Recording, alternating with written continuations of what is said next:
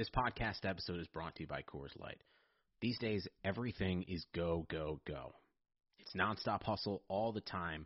Work, friends, family expect you to be on 24/7. Well, sometimes you just need to reach for a Coors Light because it's made to chill. Coors Light is cold lagered, cold filtered, and cold packaged. It's as crisp and refreshing as the Colorado Rockies. It is literally made to chill. Coors Light is the one I choose when I need to unwind. So when you want to hit reset, reach for the beer that's made to chill. Get Coors Light in the new look delivered straight to your door with Drizzly or Instacart. Celebrate responsibly. Coors Brewing Company, Golden, Colorado. At 26 Shirts, a different Buffalo-themed design is sold every 2 weeks. 52 divided by 2 is 26, hence the name 26 Shirts. Here's the best part. For every shirt sold, a donation is made to either a local family in need or a worthy charity. Since 2013, their designs have managed to raise and donate over $650,000. Head over to 26shirts.com and see what cause needs you this week. If you're a loser, tune in and you'll be a winner. It's the Moranalytics Podcast, talking Buffalo sports, Yankees, WWE, 80s music, and pop culture. And now, here's your host, Patrick Moran.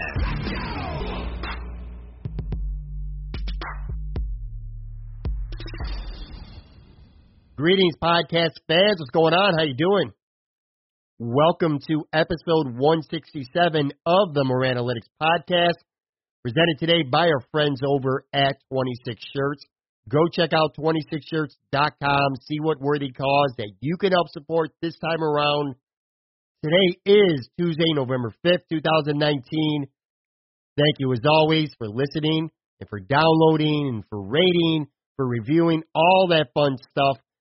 If you have not yet subscribed to this future award-winning podcast, please go ahead and do that right now. Coming up on today's episode, I'll tell you what, we've now reached the midpoint officially of the 2019 Buffalo Bills regular season.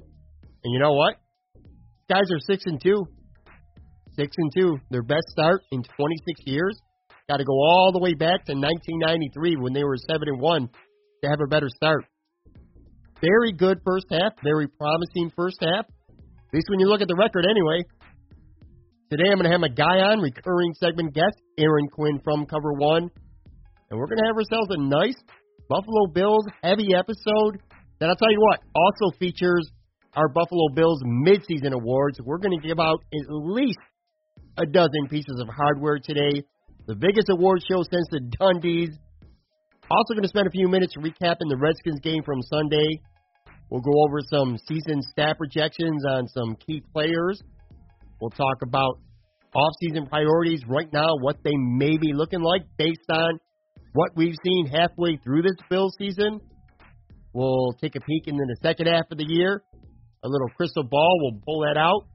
And I'll tell you what, we're also going to have a nice little discussion on how, despite the Bills being 6-2 right now at the halfway point, almost like a civil war with some Bills fans. It's very surprising. There's many people out there right now that are still unhappy with this team and dissatisfied because, sure, they're 6-2, but they beat up on pretty much, let's be real here, chumps. They haven't really played anybody. At least they haven't really beaten anyone, I should say. But you know what? That's not their fault. They don't control the schedule before the season starts. They play who they're told to play. They're winning the games they're supposed to win. Sure, it's ugly. Josh Allen not lighting the world up on fire. The offense, not world beaters right now. The defenses look very good, but they've had some meltdowns, some moments where they haven't played well. So a lot of fans are still being really critical of this team, and it's kind of puzzling, to be honest with you, because, again, it's easy to forget. This is a franchise right now that has made the playoffs once in 19 years. And they're well on their way right now to making that 2-20. But a lot of fans, again, dissatisfied. Maybe they have a point. Anyway, Aaron and I were going to discuss that. A really good conversation, and I'll have that for you in just a minute. Real quick, this week's podcast giveaway is being sponsored by BuffOnWeck.com. This week, we're going to give away a really cool Dre Day t-shirt, inspired, of course, by the classic Dr. Dre, the Chronic shirt. Also, a really sweet blue 716 hat in this prize pack as well. All you got to do to be eligible to win is go on my Twitter, which is @HammerInTweets. Right there, you'll see pinned right at the very top of my timeline a tweet. Make sure you're following me on Twitter. Make sure you're following Buff on Weck on Twitter and retweet it out. The instructions are right in the graphic on the tweet that is at the top of my timeline. That's it. That's all you got to do. Winner will be announced late Friday afternoon. Congrats to last week's winner, by the way, Justin Cornell, who won the Macy's Place Pizzeria prize pack. Again, @HammerInTweets on Twitter. Free chance for you to win some pretty cool stuff. All right, enough plugging there. Let's get into today's episode. It's a good one. Here's the Buffalo Bills midseason awards and other Bills stuff. A segment with my man, Aaron Quinn from Cover One. Let's do it.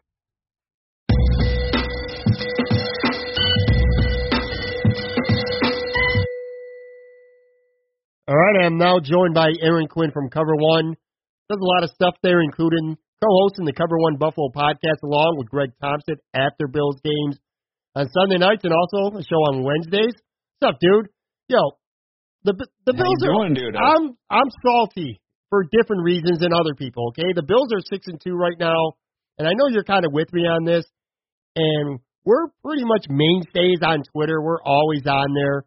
What a salty-ass bunch of Bills fans going on social media right now. You would think they were 2-6, ain't it?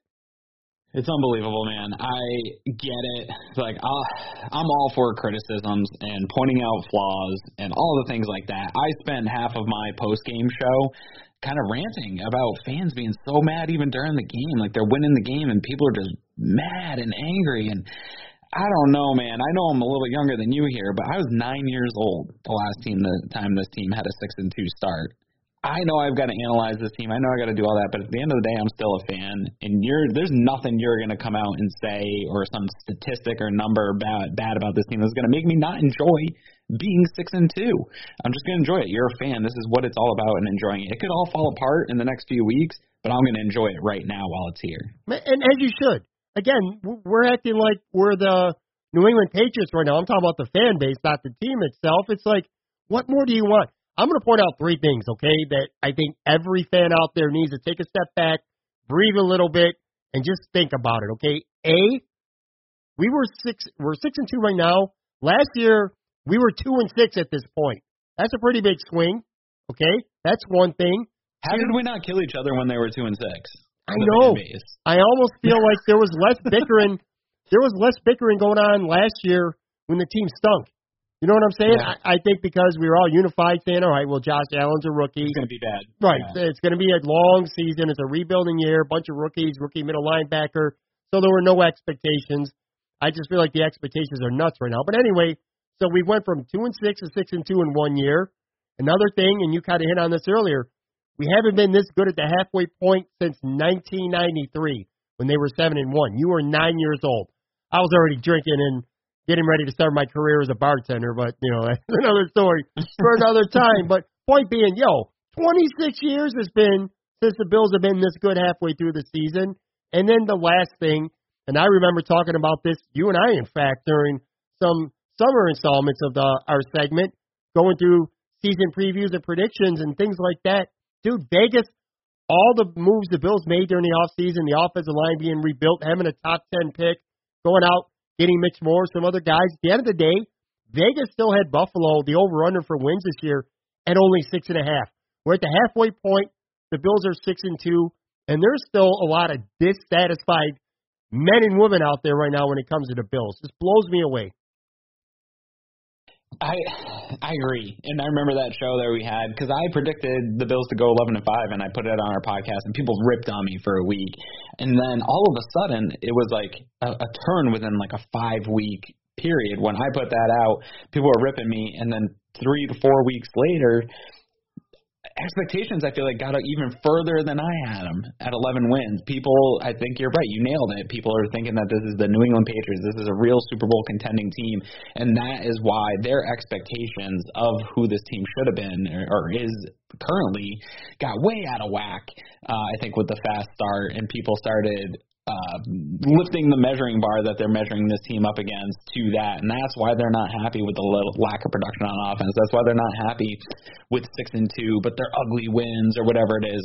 Where I think a lot of us who knew what year 2 of the Josh Allen part of this rebuild was going to be incremental success from a year ago. And I think that's what you're seeing across the stats, especially on the offensive side of the ball. You're seeing just incremental success, but in the win column, it's showing up in a big way. So it's just played out really nice. They have a good schedule. They don't get to choose who they play against. So you got to beat the teams that you can beat, and that is what this team's done. And they can't really do any more than that. I mean, people expect blowouts, but blowouts aren't something that is consistently happening around the NFL, and very few teams do it with any consistency. So I don't know, man. There's definitely stuff to like pick apart and analyze and be critical of this team, but being mad about a 6-2 start just seems really foolish. Yeah, and just so I'm clear too, Aaron and I can speak for both of us here. We're not. This isn't all Bills fans. This is a portion of the fan base. Oh yeah, and maybe it's even a loud minority. Right, if we're being honest. Exactly. It's a loud minority. You said that perfect. It's not like all Bills fans are going around hootering and hollering and complaining about this and that. But I guess the biggest thing is this, okay? This team is supposed to be improved from last year. And yes, they played They played an easy-ass schedule right now. They played some scrubs. Let's just tell it like it is, okay? The Jets, Miami, Cincy, Washington. But I still who are the Buffalo Bills? What have they done to show you that they should go out and beat teams like Washington or Cincinnati by 25, 30 points? What history do you have to base that off of? None. They're getting wins, and to me, it's just pick up the wins, man. At the end of the day, especially when you're a team that never makes the playoffs, I just want to get in the playoffs. I know some people's expectation is, well, I don't just want to get in the playoffs. I want to compete for a Super Bowl. Well, so do I, but you know what? I want to get in the playoffs first and foremost, so I don't give a shit how we win. I also want to be a millionaire, but I'm cool with just saving thousands of dollars instead. You know what I mean? There's things that you want life to be, but you also have to be realistic. You have to be pragmatic. And I think that Sean McDermott and Brandon Beane also want to be in the Super Bowl, but they understand that it takes incremental success, and they have a plan in place. And I think where they're at is really on schedule with the plan for the most part. Some variables, some things probably haven't gone the way they envisioned, and some have gone better. But I think ultimately they're right where they thought that this rebuild would be. It just so happened that the schedule lined up real nice. And some of that stuff, man, is every year teams kind of fall apart. A lot of people thought the Jets were going to be a lot better than they are. I know Bills fans, the majority of Bills fans didn't think so, but a lot of good analysts thought so, and they've fallen apart. I think Cincinnati had the chance to not be totally bad, and then here we are. They got just a rash of injuries, and just the season's already gone away from them. Coming up here this week, they're playing a 2-6 team. Again, this team was supposed to be Super Bowl favorites, and their whole season's falling apart. So it's not always it lined up where they were playing 7 Miami teams in a row. There were some good teams that have had tough seasons, but when I go through every single week and analyze these teams on Wednesdays with the opposing guy, and when I'm looking at the teams and watching the film, all these teams play tough games in the league against other teams that are average to good teams. It's not like any of these teams, besides really the Dolphins, but they've played a couple good halves before they played the Bills. But a lot of these teams, man, they are playing competitive football across the league. They're just not coming up with the wins. And that's historically what the Bills have done in these seasons. Even last year where they were 2-6, they were in some games and just couldn't finish the game. And now fans are mad that they still are an average team, just about below average in some categories, but they're finding the ways to win, and people are complaining. I can't get with it. I'll tell you, it's kind of funny, the difference between my Twitter and my Facebook. On Twitter, I've kind of developing this reputation. I was a homer. People are accusing me of being a homer. And I'm a homer for this podcast. I'm a homer on Twitter. Conversely, on Facebook, and obviously Twitter's a bunch of people who either are just fans of the podcast, or, people who like me, or in some cases, people who don't know shit about me or hate me. But Facebook is generally your friends. Those are, if you're Facebook friends with people and you know them to some extent. You at least might see them in real life. Yeah, and that's the complete opposite. I'm known as a Bills hater on Facebook. People who know me, they think I'm a hater because I'm always bitching about something, although I'm not bitching this season much, at least not after the games. I might bitch during the game because I'm pissed off about something. Like a Corey Bohorquez 15-yard punt like we saw on Sunday. That pissed me off, and I went on a big rant about it, how I could punt the effing ball 15 goddamn yards. And there it came out. Yeah, I was pissed about the defense in the first half, man. I tweeted about that. I was like, what the heck? I was told this was fixed. You know, it's an emotional time being a fan during the game. It is, but it's just funny how on Twitter all of a sudden I'm a homer. But anyway, so the Bills are 6-2. Let's briefly, and I don't want to spend a lot of time talking about the game. Go ahead.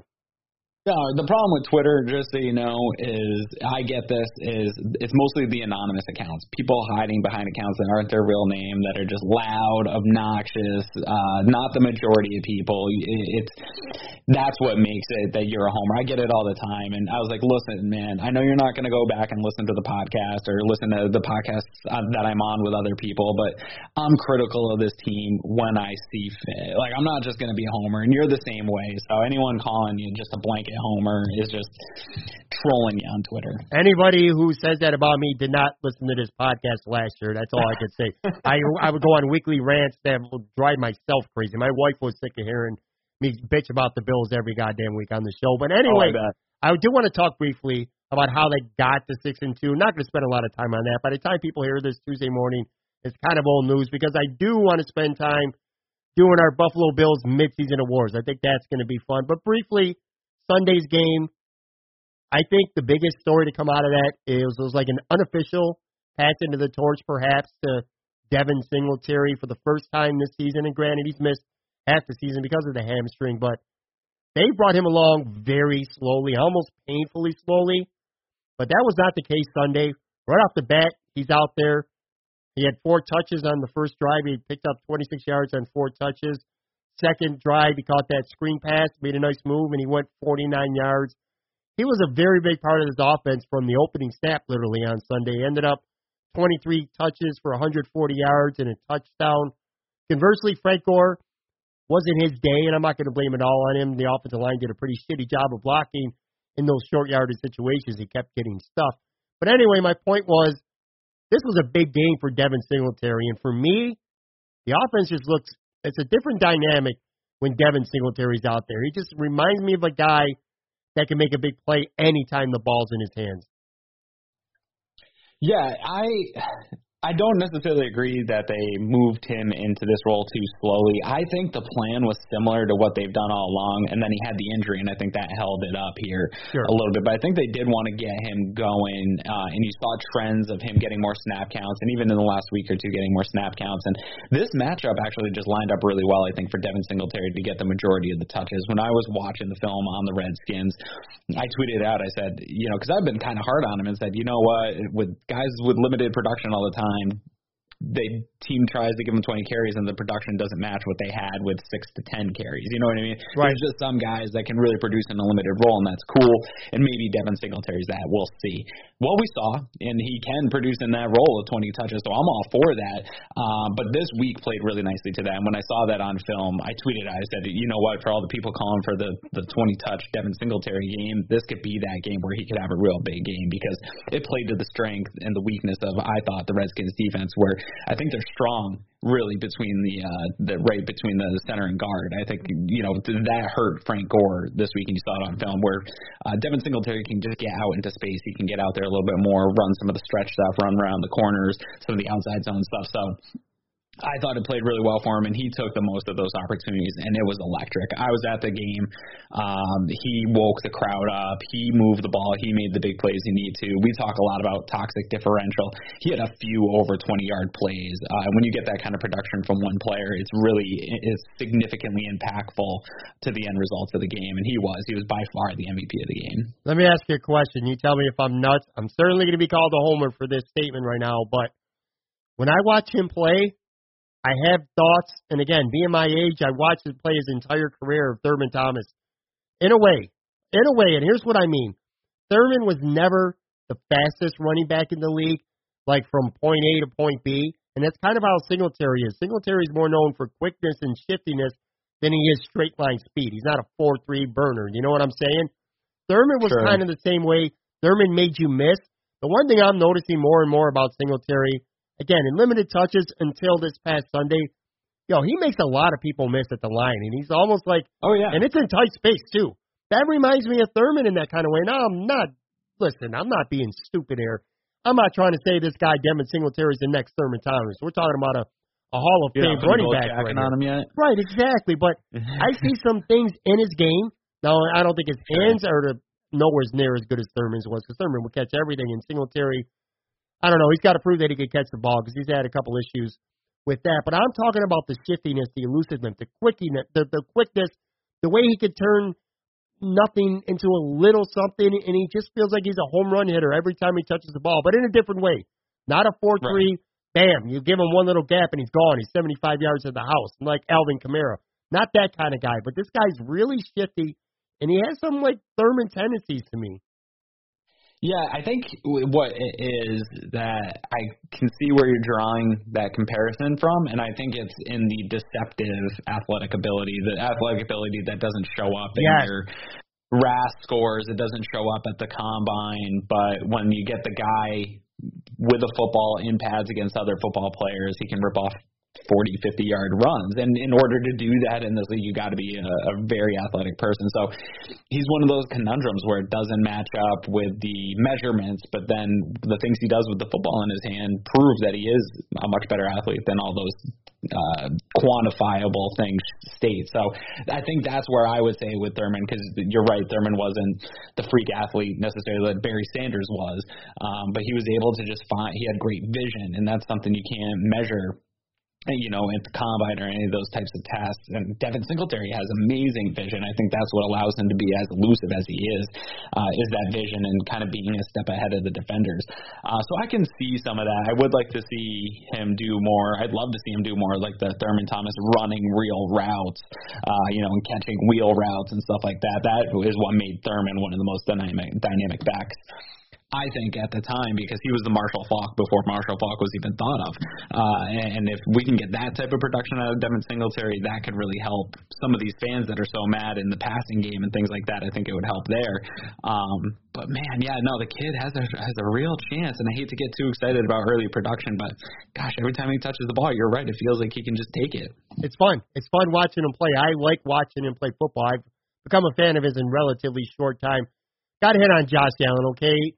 We talked earlier about the fan base as a whole, about the team being 6-2, but some people largely unimpressed, and obviously a big part of that is Josh Allen. So, like, the fan base civil war wages on with that.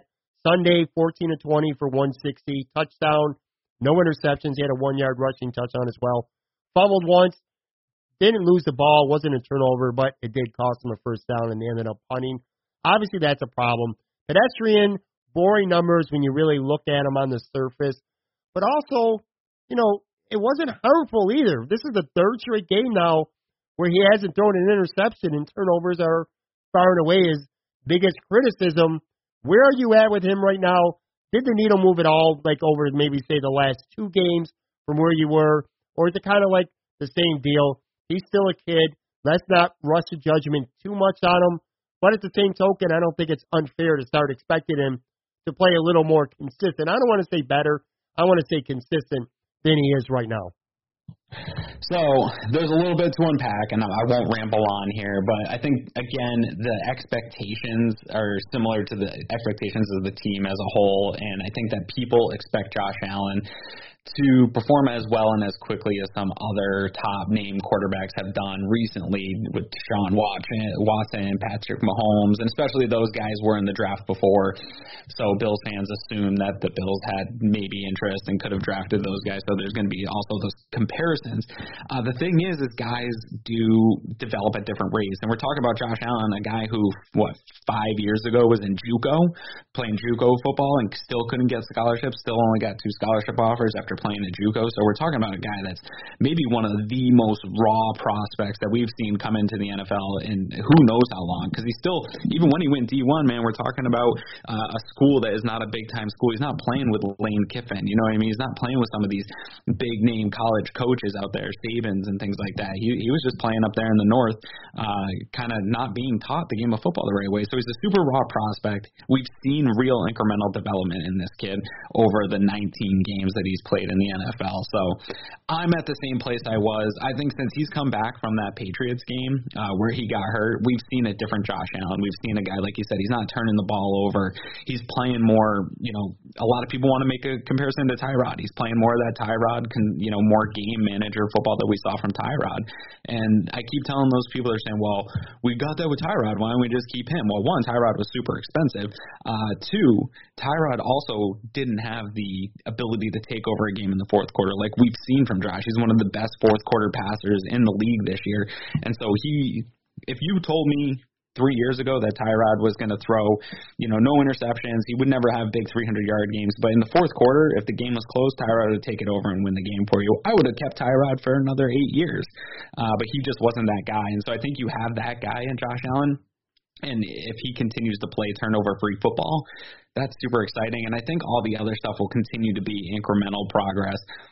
Josh Allen's got 20-something starts, 25 starts left, bare minimum. He's going to play all of next year. So people just got to buckle up, hope that he continues to have incremental improvement as we go on here. But people trying to bail already or say they need to start looking at quarterback next year, it ain't happening. I think he's made enough progress to say, look, let's invest, give everything and invest in this kid. And this GM and coach, they're handcuffed to this kid at this point, and they're going to ride it out until 2020 and see what happens. And like I said, as long as we have incremental progress all throughout and continuing to see growth, it doesn't have to be week-to-week growth, but growth as a whole, that's about all you can ask for at this point. I'll tell you this much, man. Nothing bothers me more than when Josh Allen gets compared to Tyrod Taylor.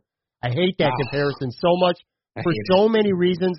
I do understand in regards to he's being a little smarter with the football, a little more conservative. Yeah, having a 160-yard game, using his legs more than maybe he should. So I get that aspect of it. And plus, let's be honest here, probably the only thing about Josh Allen this year that really bothers me, it's not the numbers, it's not even the turnovers, because I expect that with this kid.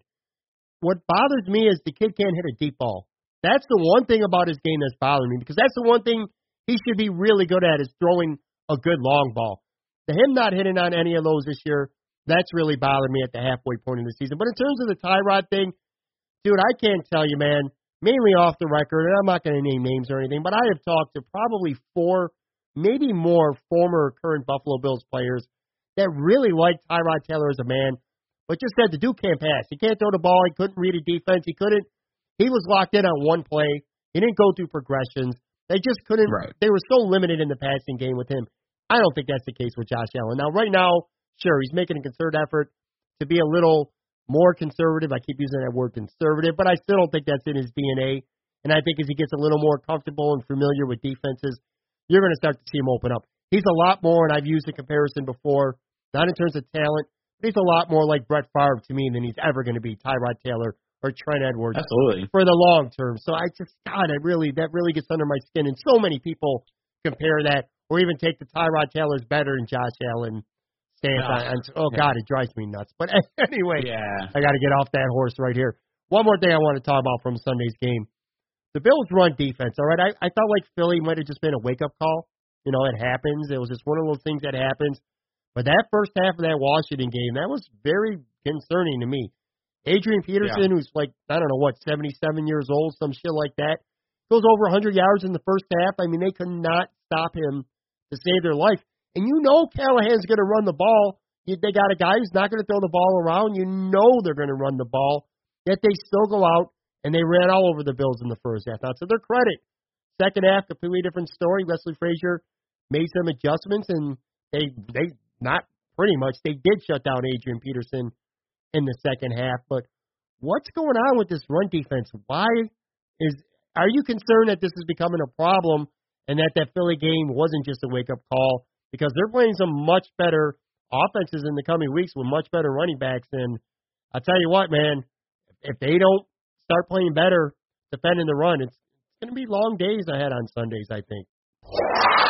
Today's lifestyle demands the best in wireless, and with Pulse Cellular, you have the best options available. Switch to Pulse Cellular for unlimited talk, text, and high-speed data, coast to coast with no contracts, no credit checks, and no overage fees. One line for $65, or 4 lines for just $45 each, including hotspot, Wi-Fi calling, and 50 gigs per line. And for all you travelers, we got you covered in Canada and Mexico. Plus, text and data in over 210 countries worldwide. All with the best phones or bring your own. That's pretty awesome. Get the best user experience on mobile at pulsecellular.com.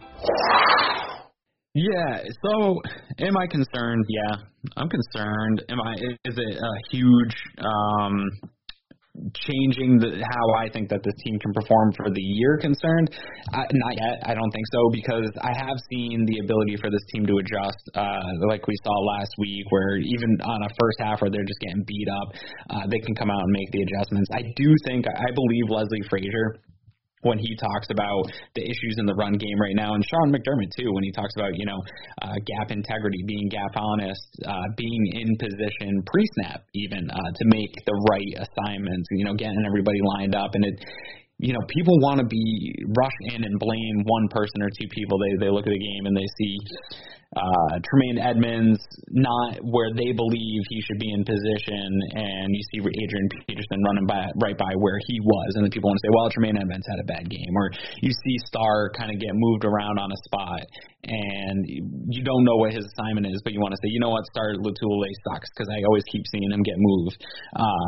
All different types of things, and when you see that, when you do break it down in slow motion repetitively over time, and a lot of times when I'm watching this, I'm going back and forth with Eric Turner at cover one, and we're going back and forth, and he's going, you know what, man, this alignment doesn't look right, or Shaq Lawson's head's on the wrong side of this guy here. He's got the wrong gap, and it's almost every one of those big plays you see somebody doing something wrong. It's not always the same guy, but that's with this type of defense, this Leslie Frazier, Sean McDermott defense.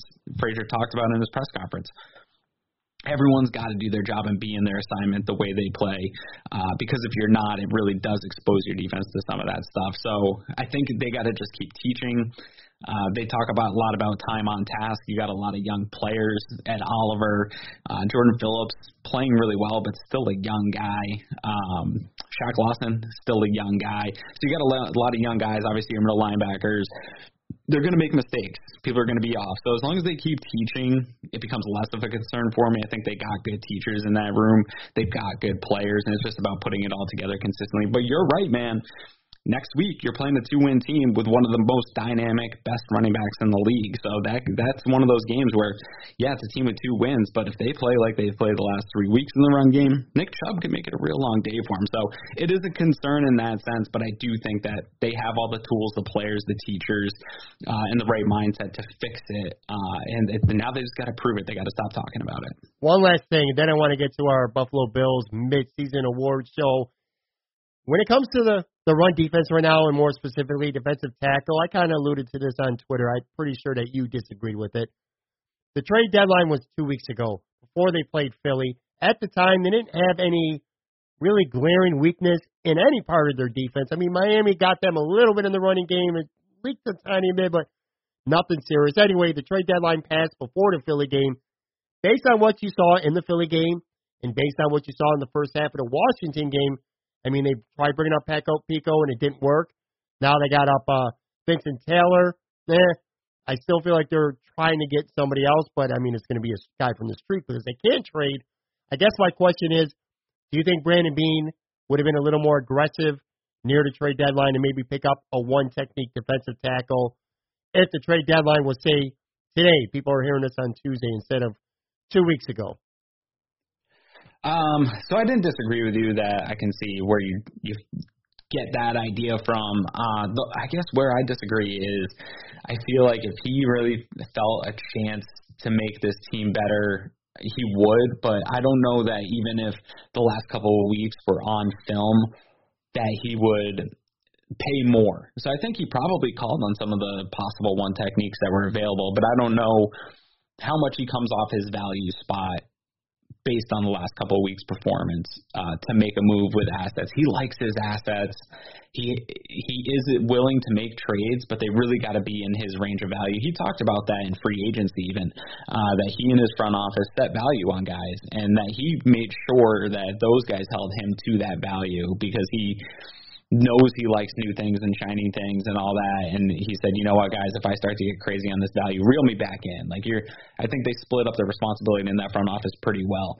And I think they set the values on some of these guys, and I think they made calls on a lot more people than fans realize. And they said, I'm not coming off that value. That's too much for that. And I don't know that this last 2 weeks moves the needle so much for the big picture vision that they have for this team. Because like we talked about earlier, this 2019 year wasn't about being a Super Bowl contender, right? It's just about developing the young talent, getting everything going, being playoff caliber, which I think they feel this team is. And then moving forward, they start to take that a little bit more seriously to being a real contender. So I don't know that he moves a lot of the assets that are future developing assets to fix anything substantial for the 2019 team, if that makes sense. I don't know that he swings bigger now versus moving off of the big picture goal. Fair enough. They're probably not any more of a Super Bowl contender now than they were 2 weeks ago, or maybe to give up a third round pick. And even if they get a one technique and start stopping the run, does that make them much more of a Super Bowl contender in 2019? It doesn't fix the offensive issues. You know what I mean? Right. That's a fair point. All right, so let's get to the Bills midseason awards portion. I'm going to run off some categories. I'll get your take on who you're going to give your award to, a brief explanation why. I'll chime in with one of my own. We'll start with best and worst game of the season so far. Let's do worst first. Your worst game so far this year. I would have to go. This is a tough one. This is a toss-up between Miami and Philly. I'm going to go with the Eagles game, just because, not that I expected them to win, but they got their butts kicked. I agree, and I'll tell you what, furthermore, and by the way, you and I have not discussed these at all. I have no clue where you're going with anything, and you have no clue where I'm going. I'm actually glad you mentioned Miami, because they deserve honorable mention, if nothing else, because that's the game coming off a bye where the Bills did not play very well, and sure, they ended up winning by 10, but it was a much closer game than that for the majority of it. And I feel like that's the game where fans really started to get salty with this team, even though they're winning. Didn't that? Yeah. I think that game put them at 5-1, right. Correct? That was the game that made them 5-1. You would have thought they lost in the newspapers, on the radio, on podcasts all week. It was like they lost that game. So that was a bad game for sure too. What about on the other hand, your best game of the year so far? I think this last week, the Redskins game, I think I know a lot of fans are salty about the way it went, but being at that game, I know it got back within one score, but you held them to 3 field goals. I didn't feel like the Redskins had any chance of getting in the end zone whatsoever. Even when the Bills went through their stretch of punts, I just felt like, okay, give them back the ball, we're going to get it right back. It just never felt like the Redskins really were a team that could compete with the Buffalo Bills on that day. And seeing Singletary break out, it was the best single offensive performance of the year. So I thought that game was so far their best game. I'm going to go with the game at Nashville. The reason why being is because they started out 3-0, then they lost to New England, and it felt like Tennessee was their first real road test of the season, and they answered the bell. They played very well. They went in, they got 5 sacks on Marcus Mariota. And, Tennessee's kind of been exposed as a pretender since then as well. But at the time, it felt like the kind of game where if you want to be a wild card team, you got to go out and you got to win on the road against Tennessee. Still feels that way to some extent. So I'm going to go Tennessee.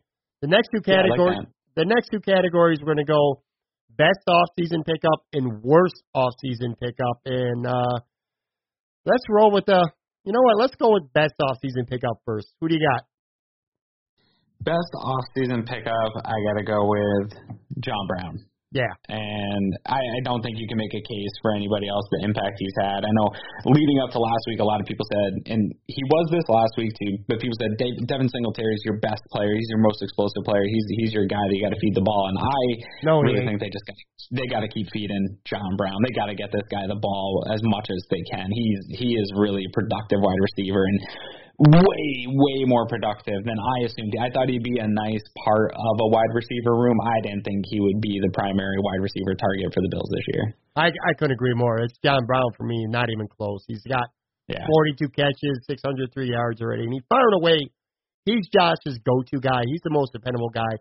When it's 3rd and 11 and you've got to get that first down, I feel like he's looking at John Brown every single time, as he should be. I think this guy's been everything the Bills could have possibly hoped for when they signed him. What about on the other end right now? Worst offseason pickup. And I know using the word worst is kind of a bad term because you're kind of insinuating that somebody sucks, and that's not necessarily the case. Maybe it's just someone that you had better expectations for that kind of hasn't lived up to them. But anyway, worst offseason pickup. Who would you pick? Yeah, no, I agree with your description there because it really is. It's not that he's performed poorly; it's that he just hasn't really performed. And it's Tyler Kroft. He just missed so much time this summer, so much time early in the season, and has slowly been a part of the offense. And so he's got to be my worst just because he was a priority free agent, and just with injuries and just the way the offense is going, he just hasn't incorporated himself here halfway through his first year as a Buffalo Bill. So Kroft gets my worst pickup this year so far. My worst, and this guy's a starter, and you or a lot of people might not agree. And I'll tell you, I'm not much of a film guy, so maybe somebody who breaks down the film will give him much better grades than I see with my naked eye, but I'm not a fan with the way Quinton Spain's played whatsoever, starting at guard. I'm ready to see, like, at this point, what Spencer Long could do. I know he was inactive on Sunday. Or even better yet, if they were to move Cody Ford to right guard, maybe slide Feliciano to the left, which, by the way, for the record, so we're clear here, the Bills ain't doing that. They're not going to tinker with the winning formula. So I'm just saying, in my world, I know that's not going to happen. But the bottom line, my point is that I'm not really much impressed with Quinton Spain. I almost said Warren Spain. I'm not impressed with Spain much at all right now. I don't know. Yeah, I think that's fair. I mean, he's done some things well. He's not a very well-rounded guy, but he's still a big upgrade from the offensive line last year, and maybe that's why a lot of fans are kind of giving them a pass on the problems with the offensive line so far this year. Yeah. What about, we'll go biggest surprise? This could be something good or something bad. So I went bad. I know I'm a huge homer and only look at the positive of the team, but I went with Robert Foster and his inability to get offensive snaps and even get on the active game day roster here throughout this season, especially how he finished last year. I was never sold that the production that he was able to occur last year was something that would translate year over year with him, but I didn't expect it to be this large of a drop-off for him. I expected him to have some role in this offense and get Dable write him up some creative plays. Something's going on there, and it was talked about a little bit online today on Twitter. I don't know that anybody has the real answer of what's really going on, but something's going on there where he just hasn't found the ability to get on the field, and that is super disappointing to me. Hi, I'm Matt Kundle, host of the Sound Off Podcast, the podcast about broadcast. Every week since 2016, we've been bringing on broadcast leaders to talk about their experiences in radio, what they've seen, and where they believe it is all going. If you live and love radio, subscribe to the Sound Off Podcast with Matt Kundle wherever you get your podcasts.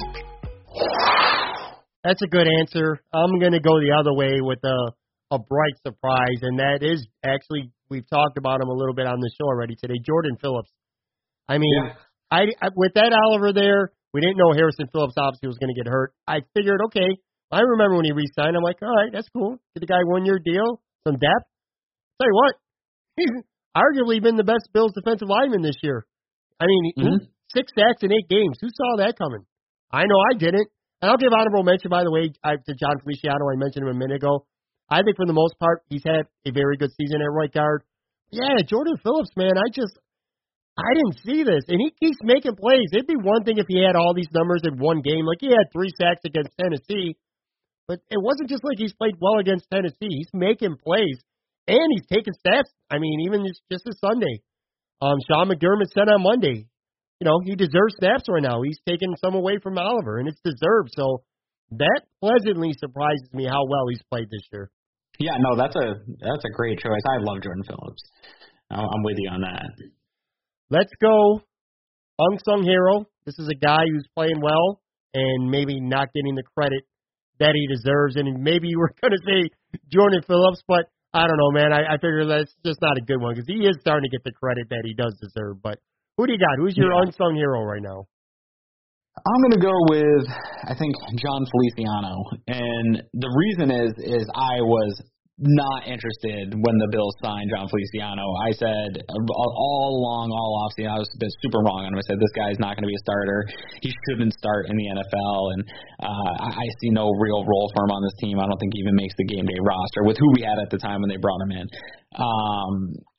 I was totally wrong. I think he's serviceable. I don't think he's super good, but I think from where my expectations of who he was for this team were, I think he's vastly exceeded those, more so than anybody on the team. But he's not the best offensive lineman. He's got flaws just like Quentin Spain does, but I just like that this was a guy that I was totally down on, and he's changed my opinion, and I love having my opinion changed by players on the field. That's a good one. I'm going to go with a guy who is actually a fairly well-known starter. I've talked about the offensive line all year, good and bad, about a bunch of guys. I barely ever mentioned Dion Dawkins, but I think he's played pretty well this year, especially based on last year. Last year I thought he was kind of garbage, and I remember spending a lot of time this summer saying, you know what, get him out of left tackle, move him to guard, move him to the right side. Hell, if he doesn't improve, move him to the bench. But I feel like he's played well at left tackle this year. The line has been okay. They haven't been great. They haven't been terrible. But I feel like he's been the best offensive lineman this year. In his case, not talking about him much. I mean, me and you talk on this podcast quite often. How often do we talk about Dion Dawkins? Not a lot. He's doing his job. And I don't know. I'm pleased with him this year. So that's my pick. Yeah, I like that one. Let's go best play and worst play of the year. And let's start with the worst play of the year. This was kind of hard for me to remember, to be honest with you. I can't remember shit from last week, let alone all parts of the season. But one specific play, your worst play of the year so far this year. For me, it was Allen's fumble against the Eagles. Yeah. That game was the worst game of the year for me, and that play was the most pivotal play in that game, in my opinion. I thought they had a shot in that game up until that point, and then from there, that point on, the game just had a totally different feel. Eagles took total control of that game, took the momentum and ran with it, and the Bills were never able to recover. And so I never had that game as a win, but the minute he fumbled, any idea of a win went right off the table there. I agree, and I got nothing to add. You said everything perfect right there. What about the other side? What's been the best play of the year so far? Well, hopefully we agree here again. I think it was the Trey White interception against Miami, because again, in that same sense of a pivotal play, that game was trending in the wrong direction up until that point, and he makes the interception right along the goal line there, and that was a game-changing play, and it saved Bills Twitter from collapsing. It saved the Bills and their ability to go 5-1 and not drop a game in division to a really bad football team. I agree 100% again. And yeah, I'll tell you what, if he doesn't make that play, they lose the game. I've said that a million times. I feel like if they go in, they score, they go up 21-9, see, it's over. That's the way I felt about that. I will give honorable mention, though. Maybe I'll give him a smaller trophy. Dawson Knox, when he caught that pass against Cincy and that was a big one. Bulldozed his way for 49 yards. That set up the winning touchdown. That was a big play as well. Let's switch. I just mentioned Dawson Knox. He's a rookie. Let's switch to the rookies. Most disappointing and best rookie so far. And again, just so we're clear here, when we say most disappointing rookie, that does not mean at all that neither Aaron nor I are saying this guy's a bust, this guy's a bum, he's never going to amount to shit in the NFL. We're not saying that. I'm talking about these first 8 games right now and nothing further. Because that's all this is right now is the Bills' mid-season awards and nothing else. So on that note, most disappointing rookie, who you got? Cody Ford. Me too. Just for where he was drafted and what we heard from the Bills and draft Twitter and all the people, what he would be able to bring to this team and where he was going to be at. He's just not there. It's been an ongoing revolving position with him and Ty Nsekhe, and I don't like where it's at. I know he's got to develop, but as far as 8 games in, he's definitely got the most disappointing. I agree, and furthermore, I don't blame him as much because I still maintain I think he's playing out of position. I'm just going to say that. You know, guys like Josh Allen and Tremaine Edmonds, they're going to grow. They're younger. They're going to grow. I think you could put Cody Ford at right tackle for the next 10 years, and I think he'll stink if you put him there for the next 10 years because I just don't think he's quick enough to get out against those edge guys. So I don't put that on him, but yeah, Cody Ford's my pick too. What about the other side, best rookie? Devin Singletary, even in the limited amount of time where he had the injury, he might be next to John Brown and maybe Cole Beasley, the best offensive player on the team. So I think he's easily the best rookie so far this year. I agree. I want to say Ed Oliver, but he has started slow. I'm not down on Ed Oliver. That's not what I'm saying. He's doing fine. Yeah, he's all right. He's a rookie. It's a tough position to learn, and Jordan Phillips is playing really well. So, I mean, you can't have them both out there that often because they kind of play in the same position. But, yeah, I got Singletary, too. He's averaging, I'm looking up the stats, 6.7 yards per carry on 40 carries. He's got 370 yards from scrimmage on just 40 touches, 12 catches, 3 touchdowns. Bro, I'm telling you, that's Thurman shit right there. I'm telling you, man, this dude's the goods. I really like him, and I'm excited about him. All right, last two here, Team MVP and Team LVP so far this season. Let's start with Team LVP. This one was hard for me because there's definitely some guys I want to see getting better, but I think the LVP right now for me is Corey Borges. I know punting's a really hard thing. I just put a tweet out about it because people were being snarky after Sean McDermott said, the mental toughness of a punter, and he's got that. It is a mentally challenging position. I totally appreciate that, but I can't stand the inconsistencies from the punter. He was brought in, and people thought this guy was a big diamond in the rough. We pulled one over on Belichick. We upped the Patriots here, and he had a good first season, and again, he's just been super disappointing this year, super inconsistent. He bounced back from that 15-yarder, but if he doesn't kick that 15-yard punt, I don't think the Redskins score at all again the rest of that game. He gave them points, and when my punter's giving up points, man, I'm very mad. So Corey Borges gets my LVP. I might offend you with this one, but I'm going. That's right. You mentioned him earlier, Star Lodolay. I'm done with him. I hang up. I'm hanging out. I'm done with him, man. I'm telling you, and again, I'm not a film guy, and I know what you're saying too. That sometimes stats don't tell the story. I get that, or we don't really know what gap guys are supposed to be in. I understand that, but I'm telling you right now, I'll put on the DVR of the game. I'll pull out my cell phone. I'll take some videos, and I'll be like, yo, why is this dude just standing straight up? Standing straight up. I've seen it 3-4 times because I wanted to bitch at him. I want to bitch at him, but I need evidence to do it. So I literally was focusing on this guy a ton. And I'm just talking about Washington games specifically. And he's just, whatever, man. He ain't doing it for me. I'm just going to leave it at that. Harrison Phillips injury. If I would have had a category for unheralded mini headline for the season right now, it would be a Harrison Phillips injury because I think that's really hurt the defense right now. But anyway, all right. Oh, it's a huge loss, yeah. It is. Let's finish up here. Team MVP. There's probably a 2 or 3 horse race.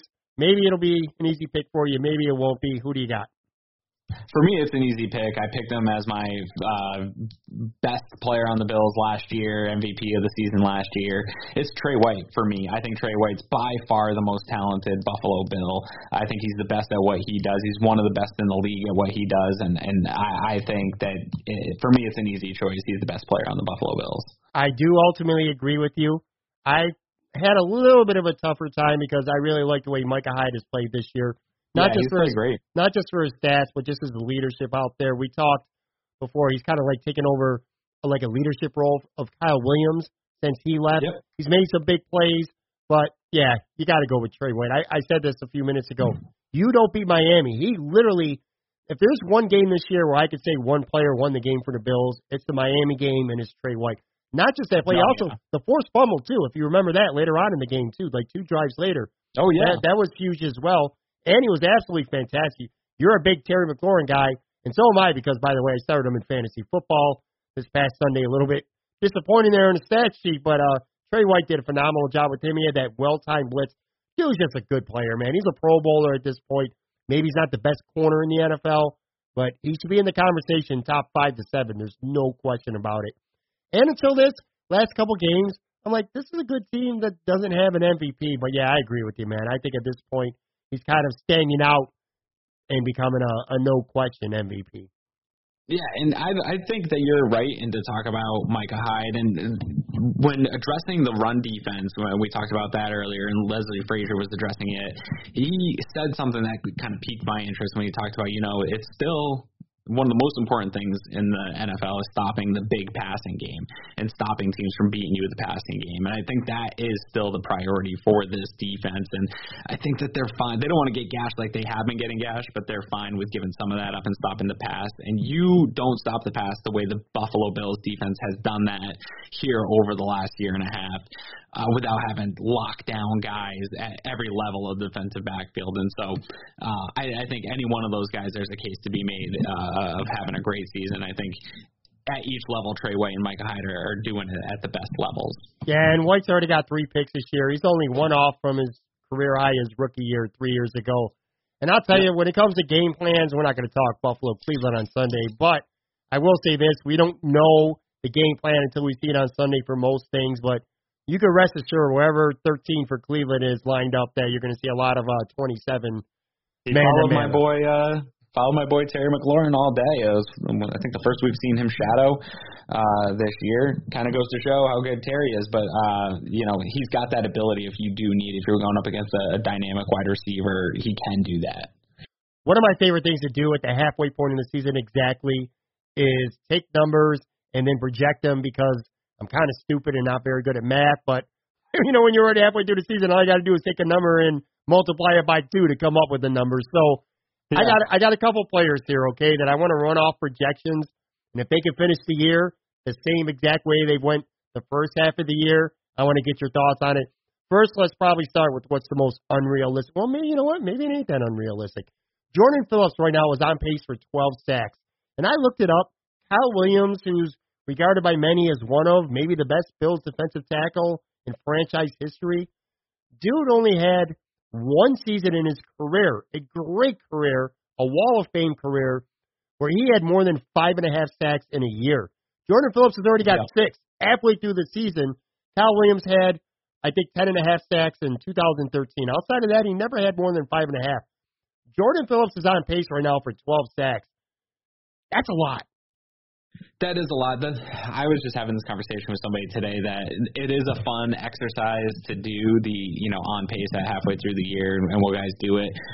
The problem with some of the things, like turnovers and even sacks, is a lot of those come in bunches. So you'll get a lot of them together. He had that big day against Tennessee. He had another sack this here last week. So you start to get a lot of stuff in bunches. I don't think that he can, and you even said that, I don't know that he gets to 12. But even if he's hovering around double digits, man, if he's a 9-10 sack guy, what a great thing to bring to your team off of waivers from another team and make a real role player. And then you got to start talking, is he due for a big contract from this team, or did they let him hit the market? So, if he can even hover around double digits, man, I think that he's going to get paid by either the Bills or somebody pretty well. He's going to have a nice payday coming up in 2020. Yeah, we'll talk about that more in a second. Cole Beasley, on pace right now, 70 catches for 674 and 6 touchdowns. That sounds about realistic to probably what you could have expected when the Bills went out and signed him. You agree? I think so. Yeah, I don't think we talked about a lot on our premium Slack channel of will the Bills have 100 reception catcher, and we're like, man, I don't even know, and I think we'll end up, but we're like, I don't even know if they'll have an 80 reception pass catcher, and so I think a lot of people would be happy when they sign Cole Beasley. Hey, if that's going to be his stat line, do you like that kind of production? And I do. That's almost better than the best receiver was last year, and he's not the number 1 wide receiving target. So I like that production from him. And lately he stepped up, doing a lot more of what I thought he would do when he came here. And we saw that against Washington this past weekend, him lined up one-on-one in the red zone, just putting a move on somebody and getting open. And you can't defend that in the red zone, and that makes him a special target that he is. Yeah, last year Zay Jones was the quote-unquote number 1 receiver. He had 56 for 652 and 7 touchdowns, and he kind of got crucified as a bust. So Beasley being a number 2 receiver, I think those are really good numbers. John Brown, 84 catches for 1206 and 4 touchdowns. That's what he's on pace for right now. I'll tell you, 84 catches sounds like a lot, but this guy's consistently catching 4, 5, 6 passes every week because Josh Allen looks for him. I don't think 84 is an unrealistic number for him to expect. No, I mean, not at the current rate that they're going to him. He's clearly Josh Allen's favorite target, and he should be. He's the best Cole Beasley's a better route runner, but he's one of the best because of his dynamic speed. He can use that to his ability to run really cool routes. A lot of that hitch work back towards Josh Allen, and I know fans are upset we're not getting the long play, but John Brown is catching the ball typically 10 to 13, 14, 15 yards at a clip, and the type of production that he's getting is pretty impressive. And when plays break down, John Brown's the first guy breaking off his route and coming back to the ball for Josh. So he's a QB-friendly guy, so he's going to continue to get fed the ball. And I like that line of production. If that's going to be a season, I'm super happy. I'd like to see maybe a few more touchdowns, him to kind of go on a nice little run here in the next few weeks with upping his touchdowns and make that pace go up a little bit, because I think then you really start to have the conversation of, does this guy deserve to be in that wide receiver one kind of comment this year? Yeah, and I'll tell you, too, by the way, if he does finish with those numbers, the 1,206 receiving yards would be 9th all-time in team franchise history for a single season. I mean, when's the last time we had a guy hit a number like that? It's been a while. It's been a while for sure. First Sammy Watkins year, he had 1,000 yards, right? Yeah. One of his first couple years. All right, last guy here. And this is more of a question than pointing out something. Let's do Josh Allen. And he's completing 60.9% of his passes. Obviously, in a projection, that's going to stay the same. But if he finishes with these numbers at the end of the year, what's going to be your attitude towards him? It would be 3,306 yards passing, so 3,300 yards passing, 20 touchdowns, 14 interceptions. He's on pace to be sacked 42 times, 18 fumbles, 6 of them lost. That's got to obviously improve in the second half. Right. And then on the ground, 496 yards rushing, so just under 500 yards rushing, and 8 touchdowns rushing, which is a ton. But if, at the end of the season, if that's his stat line, are you going to be happy? Are you going to be mad? Where are you going to be at if he does that? Well, I'll have to look it up, because we had this conversation, Greg and I did on our podcast before the season started, of making some predictions for guys where they'd be at the end of the year. And I'm pretty sure I had Josh Allen at 3,400 yards passing and 25 touchdowns. So that's not far off from where I had him. So those numbers don't concern me. The ones that concern me a little bit are the 42 sacks, 18 fumbles, 6 lost. I'd like to see him clean up those going on pace. I think if he finishes with that, I have a lot of concerns that maybe not necessarily about him, about just the team in general. But even with the stats that I had projected, and I thought that was a pretty modest projection for Josh Allen in year 2 that I had, even in that, I didn't think that he could make the, whatever it's been, 8-point jump, 9-point jump in his completion percentage in a half of a season. If he maintains a 60% completion percentage, that's something that literally everybody on Twitter, every analyst said, this is his biggest flaw. This is what he can't do at the next level. He'll never be a 60% completion passer. And if he breaks that mark in his second year, I'm going to be super excited. And you look at a lot of the other quarterbacks that people compare him to, and they were able at some point in their career to get around that 60-point mark, that 60% completion mark, but they weren't able to maintain it. And it took them a few years to get to that mark. So I think that's a really nice indicator. When you look at his adjusted completion percentage, when you get rid of the batted balls and dropped passes from guys, he's sitting right in between Carson Wentz and Patrick Mahomes at 21st in the league in adjusted completion percentage. So I think a lot of the comments about his accuracy or lack of accuracy and never being able to be a high volume efficiency passer, all that kind of starts to get thrown out the window. So that's probably the one that I would like the most if he keeps on pace there. The one thing that I'd really like to see him improve on, just to shut people up, if nothing else, is the passing yards. If he finishes the season with only 3,300 yards in the year, that is not going to shut people up, man. People who want to criticize him, they'll have all the ammunition in the world to keep doing it if he only throws for 3,306. Anyway, let me tell you my favorite thing about this team. And now, we just did midseason awards. We're doing projections. The cap situation is in really good shape. And you brought up Jordan Phillips, and I'm glad you did, in terms of him potentially getting a big contract this year. I could totally see that happening. If he plays anything like he did in the first half, he's definitely going to get paid. Here's the thing, though. I'm not so sure the Bills would do that. It just doesn't seem like in their wheelhouse. Like, if he's going to go out and get a monster contract, like, say somebody, and I know they're different positions, but like, say Flowers for New England last offseason, or Trent Brown, even better, that monster, ridiculous overpaid contracts that those two guys got in the market, I could see Jordan Phillips putting up the numbers he does and leaving. Because, I mean, they got Ed Oliver, and they ain't trying to play him 30 to 32% of the time if Jordan Phillips is in front of him beyond his first year. You know what I mean? So I could see him leaving in free agency. But here was my point. The Bills are in really good shape right now when it comes to free agency and not have, because they're going to be in good cap shape, and they don't have a ton of guys that they really need to re-sign as free agents or lose them this offseason. Because after Jordan Phillips, the next toughest decision is probably going to be Shaq Lawson, who before this season I think they were pretty much resigned to letting him go, but now he might be playing himself into a new contract. I think the Bills will certainly have interest in re-signing him. So, but you got Jordan Phillips, you got Shaq, and then after that, I'm looking at the 2019 spring of 2020 free agents, and there's a lot out there, bro. Lorenzo Alexander, Frank Gore, Quinn in Spain. Those guys are old. They might not be back, none of them. Kevin Johnson, Adrian Waddle, Julian Stanford, Mo Alexander, Kurt Coleman, and Sonoris Perry.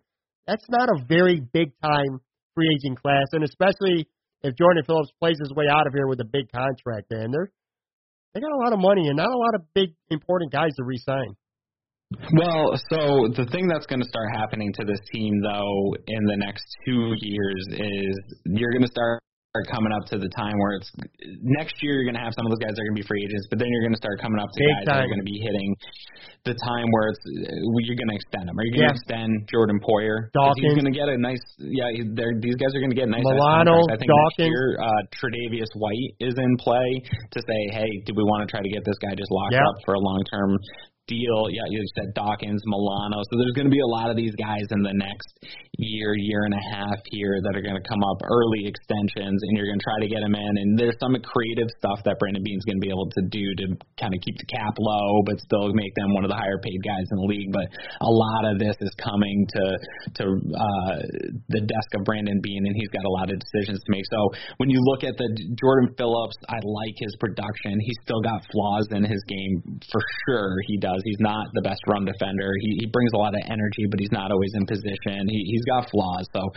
that's going to be a tough decision for him. Like you said, Shaq Lawson's coming up. I'm a big extend Shaq now kind of guy and see if you can get a deal before he hits free agency, because I like what he brings to this team and provides to it, but I'm at maybe giving him Trent Murphy type money, the deal Trent Murphy signed a couple years ago, get him in right around there, but I don't want to overpay for that guy, because I'm willing to overpay for Jordan Poyer and Tre'Davious White. We just talked about it. They're two of the best players on this defense. Matt Milano, I don't know how far I'm willing to overpay for him, but I think it's worth, reaching a little bit over his value to keep him here with Tremaine Edmonds going forward. So you're going to have to start paying some of these young guys that you've built this core around and invested not only good draft picks, but time and energy in developing these guys. And the good teams keep those guys in their buildings. And I know fans want to look in all these assets that they've created and all these draft picks and go get something fancy and trade it all and go get something fancy. But I really think the plan is to sign the guys that you've developed, put in the time, and feel are going to put you towards that Super Bowl caliber. And I think that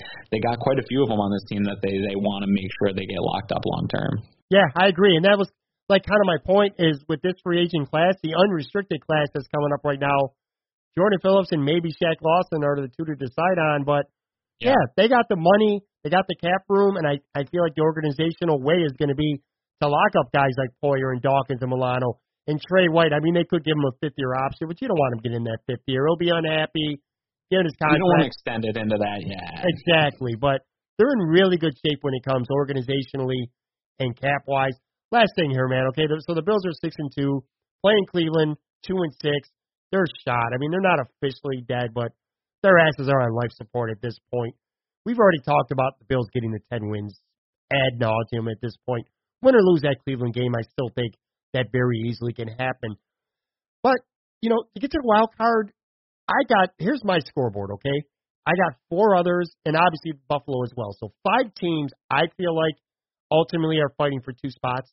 And as of right now, the Bills are at least 2 games ahead of into a wild card spot. I mean, they're only 1 game up on Indy, but they're 2 games ahead in a wild card race. I want you to tell me, I'm going to run off a couple teams. You tell me on a scale of 1 to 10 how concerned you are about these teams potentially overtaking the Bills in the AFC, okay? That's how we'll end this. I'm going to start with Oakland. They're 4-4. They still got to play the Chargers twice and Kansas City, but besides that, they got some pretty easy games ahead as well. So Oakland right now at 4-4, 2 games currently behind the Bills. That, to me, is my most concerned team to be on the trail of the Bills. So I'm going to go with 8.5.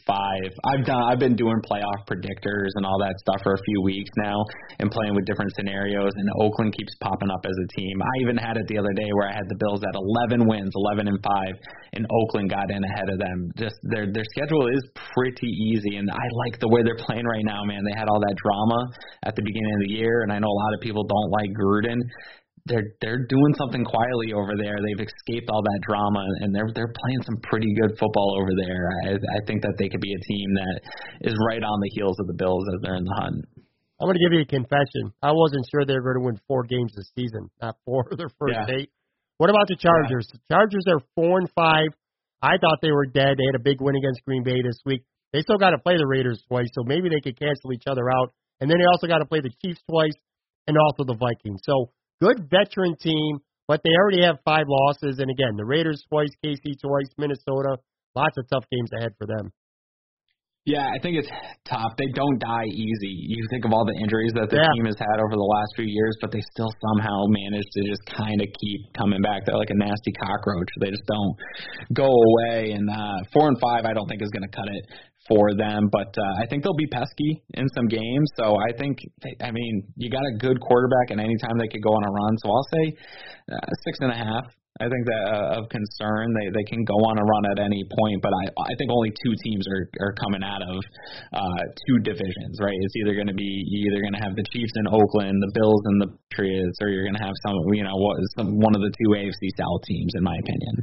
All right, you got the Pittsburgh Steelers. They're at 4-4.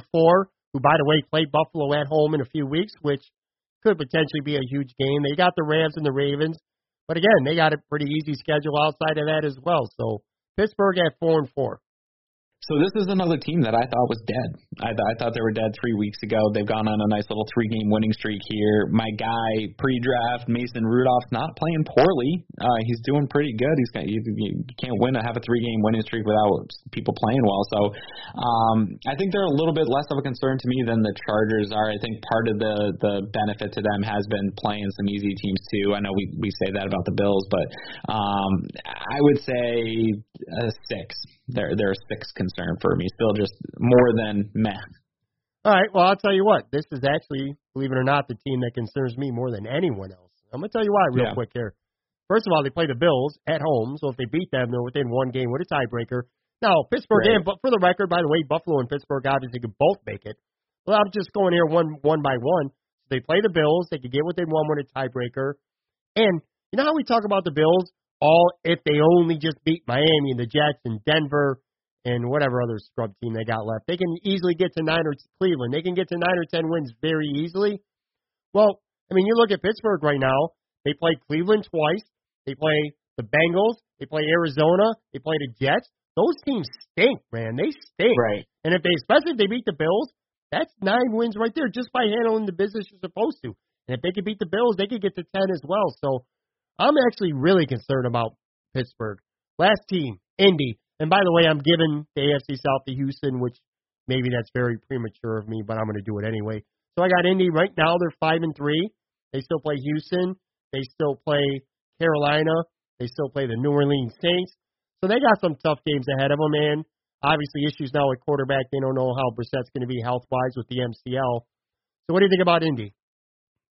I don't think – so they're not a concern to me because I've had this idea in my head that whoever loses the AFC South is going to be the 5th wildcard spot. I really do feel that way. I think both teams are a little bit better than the Buffalo Bills right now, and I think they'll both finish with better records. I think that that division is going to flop back and forth a few times over the next couple of months. Whoever's in first place of that, and I think whoever is in second place is just going to they'll either have a tied record and lose the tiebreaker with the other one, or they're going to be one game behind. I think that'll still be a better record than the Buffalo Bills. So I really do think that the loser of the AFC South right now, if I had to pick, is going to be a lockdown for the 5 seed. So I would say that Indy's a 5 concern for me. Say one of these other teams goes on a run and locks down the 5th seed, then yeah, you're competing with Indy. But if that's the case, then the Bills are going to have a really hard time getting in the playoffs. If you're competing with Indy for the 6th seed, I think the way that they're playing football right now, then the Bills could be one of those teams that has a rough year where you're an 11-win team and you miss out on the playoffs. So we did the midseason awards, and at midseason, if the playoffs were going to happen, you're going to say Indy and Buffalo, those are going to be your 2 wild card picks? That's it. Yeah. All right. And I'm going to go Buffalo. I do think the Bills are going to make the playoffs, but I'm going Pittsburgh, man. I'm telling you. Maybe Indy falls apart. I really like Pittsburgh going on a run. So I'm going to go Bills and Steelers. Last thing, too, by the way, we didn't even talk about the NFL. San Francisco, the last undefeated team in the NFL. Is that I never, we could have had, me and you could have talked for a week on the air. We could have had a marathon where neither of us slept for a week, talked about every scenario in the world going into the season. I never would have guessed that it would be the San Francisco 49ers that were the last undefeated team in the NFL. Nobody could have. People were laughing at them this last year. What are they going to do with all these guys up front? What are they going to do with all this? Is John Lynch even a good GM? Jimmy Garoppolo sucks.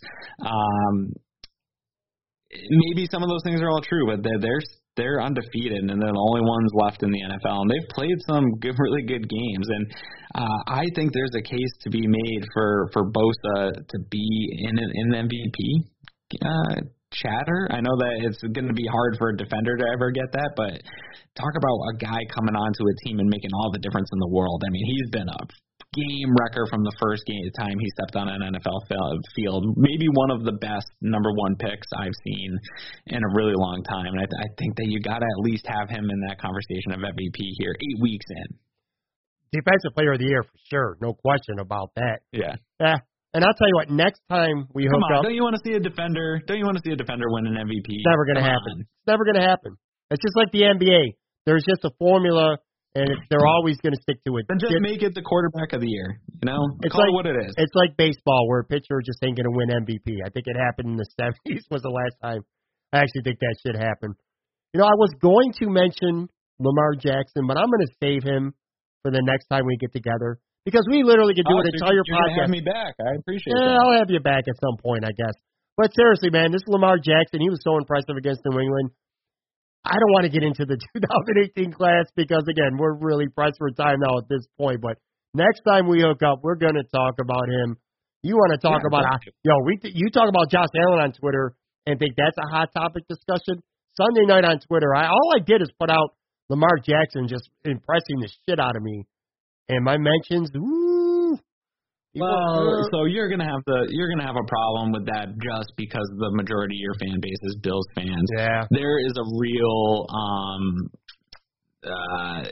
lack of confidence in ourselves amongst Bill fans that we can't give anybody else credit if our guy isn't getting the same credit. So I've done it too, where I've said I like the way he's looked, and then people just bulldoze my mentions with, well, but this, but that, and it's like, all right, guys, you sound so desperate right now to make your point. But we can go into a long conversation about Lamar, because I think he's a super interesting prospect, and I don't know where his career is going to end up, but I really like where it's trending right now.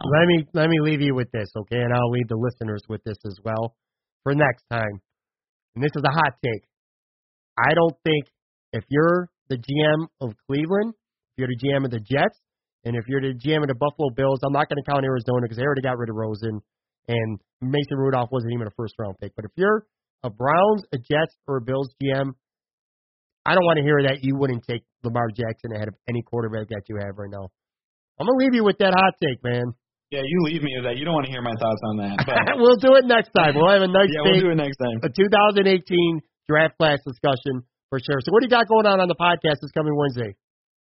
So, yeah, we're going to have Jake Burns. He used to work with us over at Cover One, and he's off doing some Browns film breakdown stuff. So we're going to have him on. Greg's traveling over in Poland this week, so it's just going to be me and Jake breaking down the Browns-Bills matchup.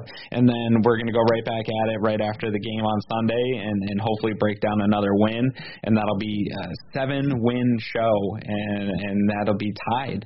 Or no, I did a 9-win season. That's right. So we're getting close to the record of wins that I've done in a season, and I hope to break that this year because it's a lot more fun to do a post-game show when they're winning. I was just with Drew from the Rock Pile Report here tonight. He was helping me pick up a grill of mine, and we were talking. He said, I don't know how you do the post-game shows, dude. I'm so emotional, even after wins sometimes, but definitely after losses, I couldn't do it. And I said, well, this season, I'll tell you, it's a lot easier to do 6 that were wins and just do the 2 that were losses. That makes it for a nice season doing the show.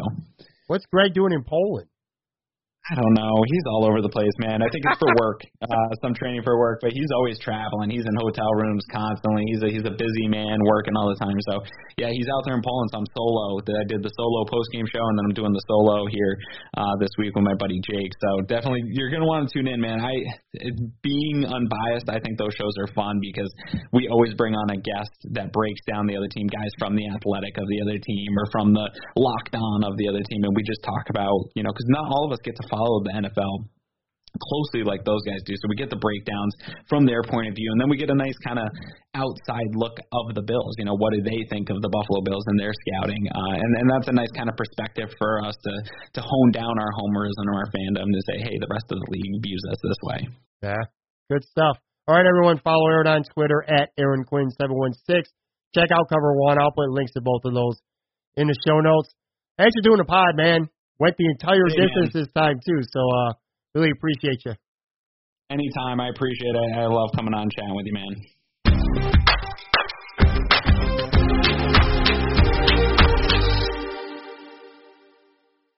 All right, podcast people, that is going to do it for this episode.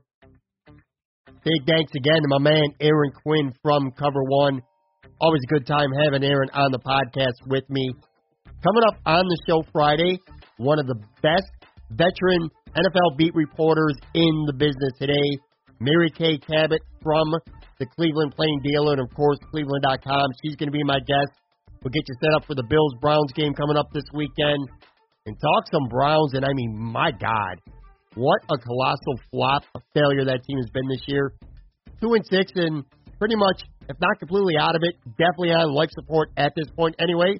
I'll get Mary's take on the Browns, and again, we'll talk about plenty of other stuff. Guys, please give us a subscribe if you haven't done so already. Rate and review, all that fun stuff. It really helps me grow this show a lot. Apple, Google Play, iHeartRadio, Stitcher, Spotify, pretty much anywhere future award-winning podcasts are found. New shows every Tuesday and Friday, and when you subscribe, you're going to hear them first. Also, go hit up the Moran Analytics Podcast YouTube channel. Got podcast highlight clips from current and past shows, plenty of brand new original audio content that is exclusive to that channel. I'm not going to hear it anywhere else, including this podcast.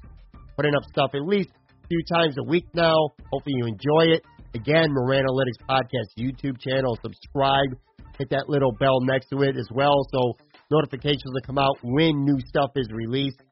Then lastly, don't forget to follow me on Twitter at Pat Moran Tweets. Constantly tweeting out podcast updates, upcoming guests, polls, prize pack giveaways, thoughts, all kinds of other stuff. Again, at Pat Moran Tweets. Thanks for listening. I say it at the end of every episode because I really mean it. I appreciate each and every single one of you that take time from your day to give this podcast a listen, no matter where you are, no matter how many times you listen to it. I'm very grateful, very thankful, very humble for all of you. So thank you very much. Have a good week. And again, Friday, Mary Kay Cabot. Talk to you soon. I'll catch you on the flippity flip. Bye.